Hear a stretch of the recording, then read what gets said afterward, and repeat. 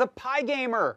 So this is a really great handheld platform for game development as well as development of things that you want to screen and some inputs on. It runs Arduino, it runs CircuitPython, and it's really great for MakeCode Arcade. To develop games, you kind of need this big framework with lots of stuff ready to go, and Microsoft has really delivered on that to give you a really seamless experience setting up, learning how to create games, getting them onto your handheld. So I'll go ahead and turn this on, and you can see the little NeoPixels light up down there at the bottom.